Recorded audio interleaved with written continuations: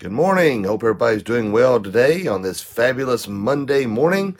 Another day in paradise for you and me. So hopefully everybody's woke up this morning ready to hit the ground running. And I know there's a lot of people out there who are dealing with flus and colds and stomach viruses. And tell you what, it's bad out there. I feel sorry for a lot of people, or kids in particular. I know parents a lot like me, you'd rather have it than your kids, and I hate seeing my children sick. But I pray for those parents who are having to deal with that, who may be sick and try to take care of sick children. It makes things even worse.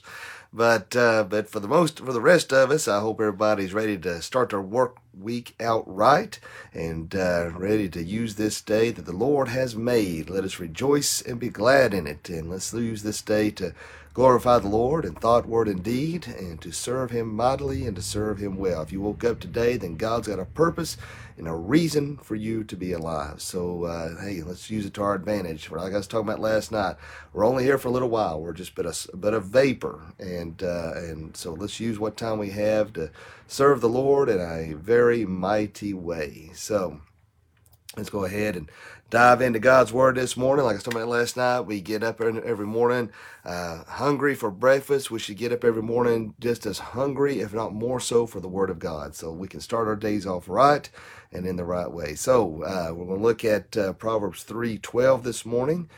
Give me just a second here to pull this up. Hold on.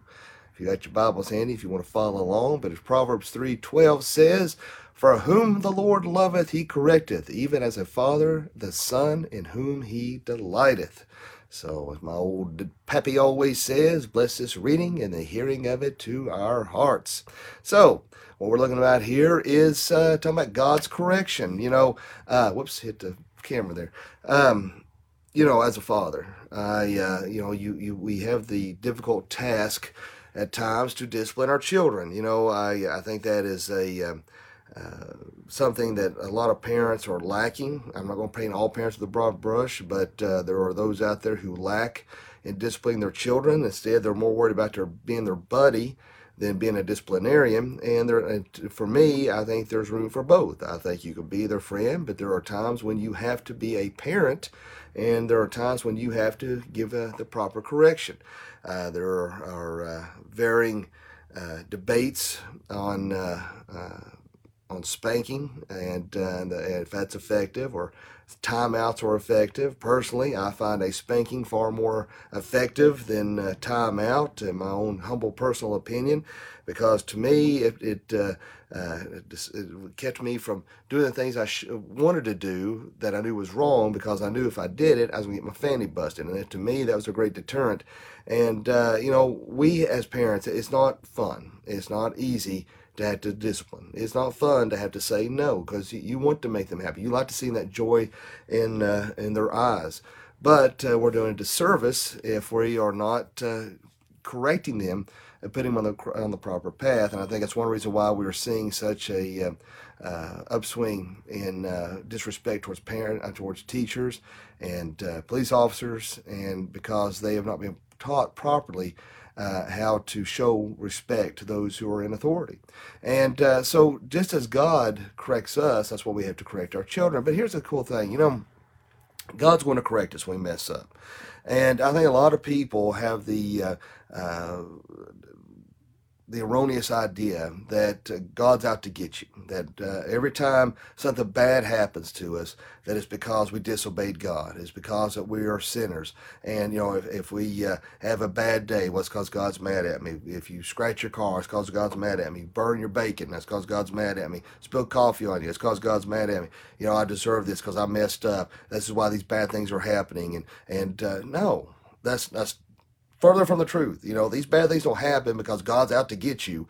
That's not how that works. Bad things happen because we live in a fallen world, and it just stinks sometimes. We just, there's no rhyme or reason in it. Just the fact that we live in a corrupt and evil and world. But, we have to understand that God's going to correct us, but He's going to do it in a gentle way. That's one thing I had a lot of respect for my dad. There's times when there's no doubt that I needed my fanny busted. There's just no doubt I deserved it.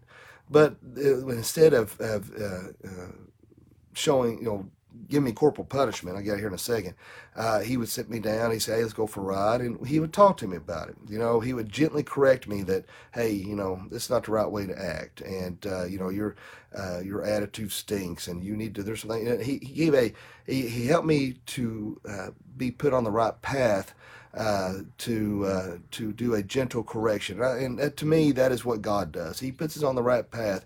He shows us that gentle correction. He brings us under conviction that, hey, this is wrong. We're heading down the wrong path. We're thinking in the wrong way. We're acting in the wrong way. And so God brings that conviction of sins on us. And so we realize, hey, this is wrong. God's word's telling me I need to go in this direction, that what I'm doing is not the right way. This is erroneous. And so this is the direction I need to go in. And so, we praise God for that he does not ensue corporal punishment all the time. There was times when I did get my fanny busted by my dad, and likely, because I did deserve it. But he did demonstrate those times of compassion and mercy when I did deserve much worse. And how much more does our Heavenly Father show us that same mercy, compassion, forgiveness, and grace on us? We deserve far much more. When we are upset with somebody and something bad happens to them, we think, they're getting what they deserve. That's a wrong attitude to have, because, praise God, we all don't get what we deserve. We all deserve far worse than what God gives us. So when you see somebody you don't like, first of all, you need to bring that before God and pray the Lord help you find forgiveness and let that go for having those kind of ill feelings. And God tells us not to take joy in someone else's misfortune. So those are areas that we all need to work on and not have that kind of attitude. But realize that as children of God, as he loves us. He's not out to get us. He's not sitting up there with a big pencil with an eraser saying, oh, you messed up. I'm going to take your name out of the Lamb's Book of Life. You screwed up again.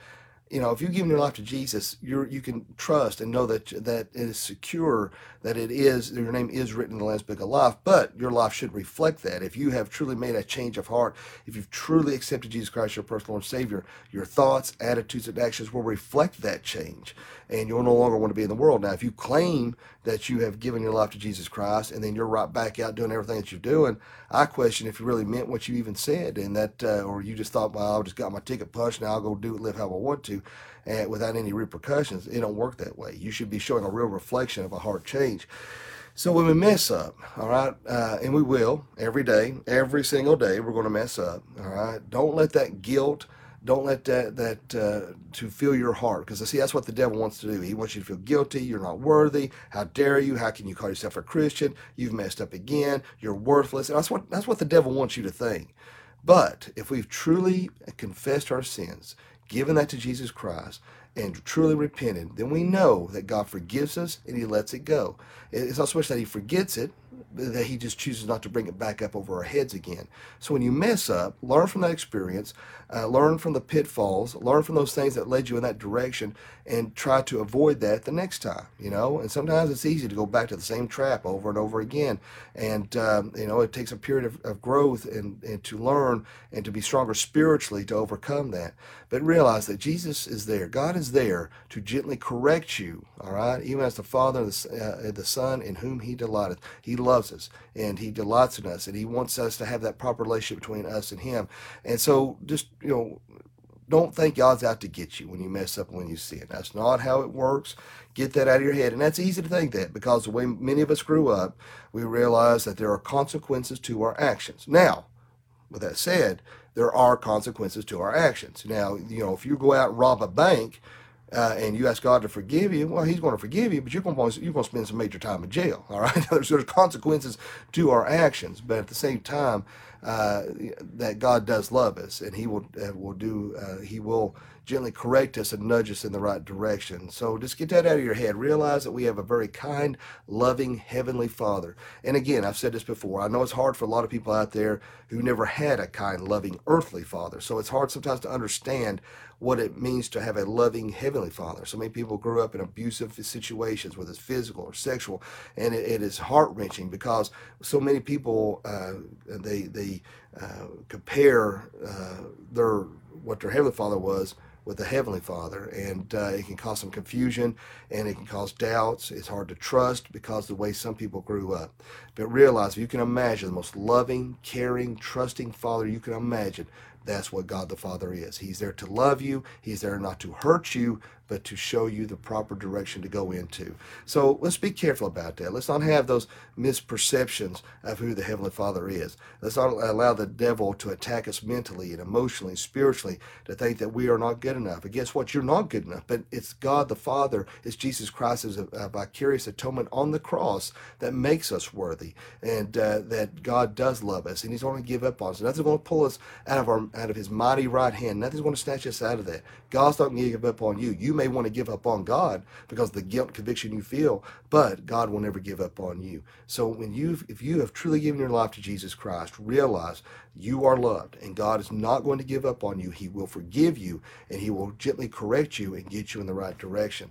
So, just be aware of that. Think about these verses in Proverbs 3:12.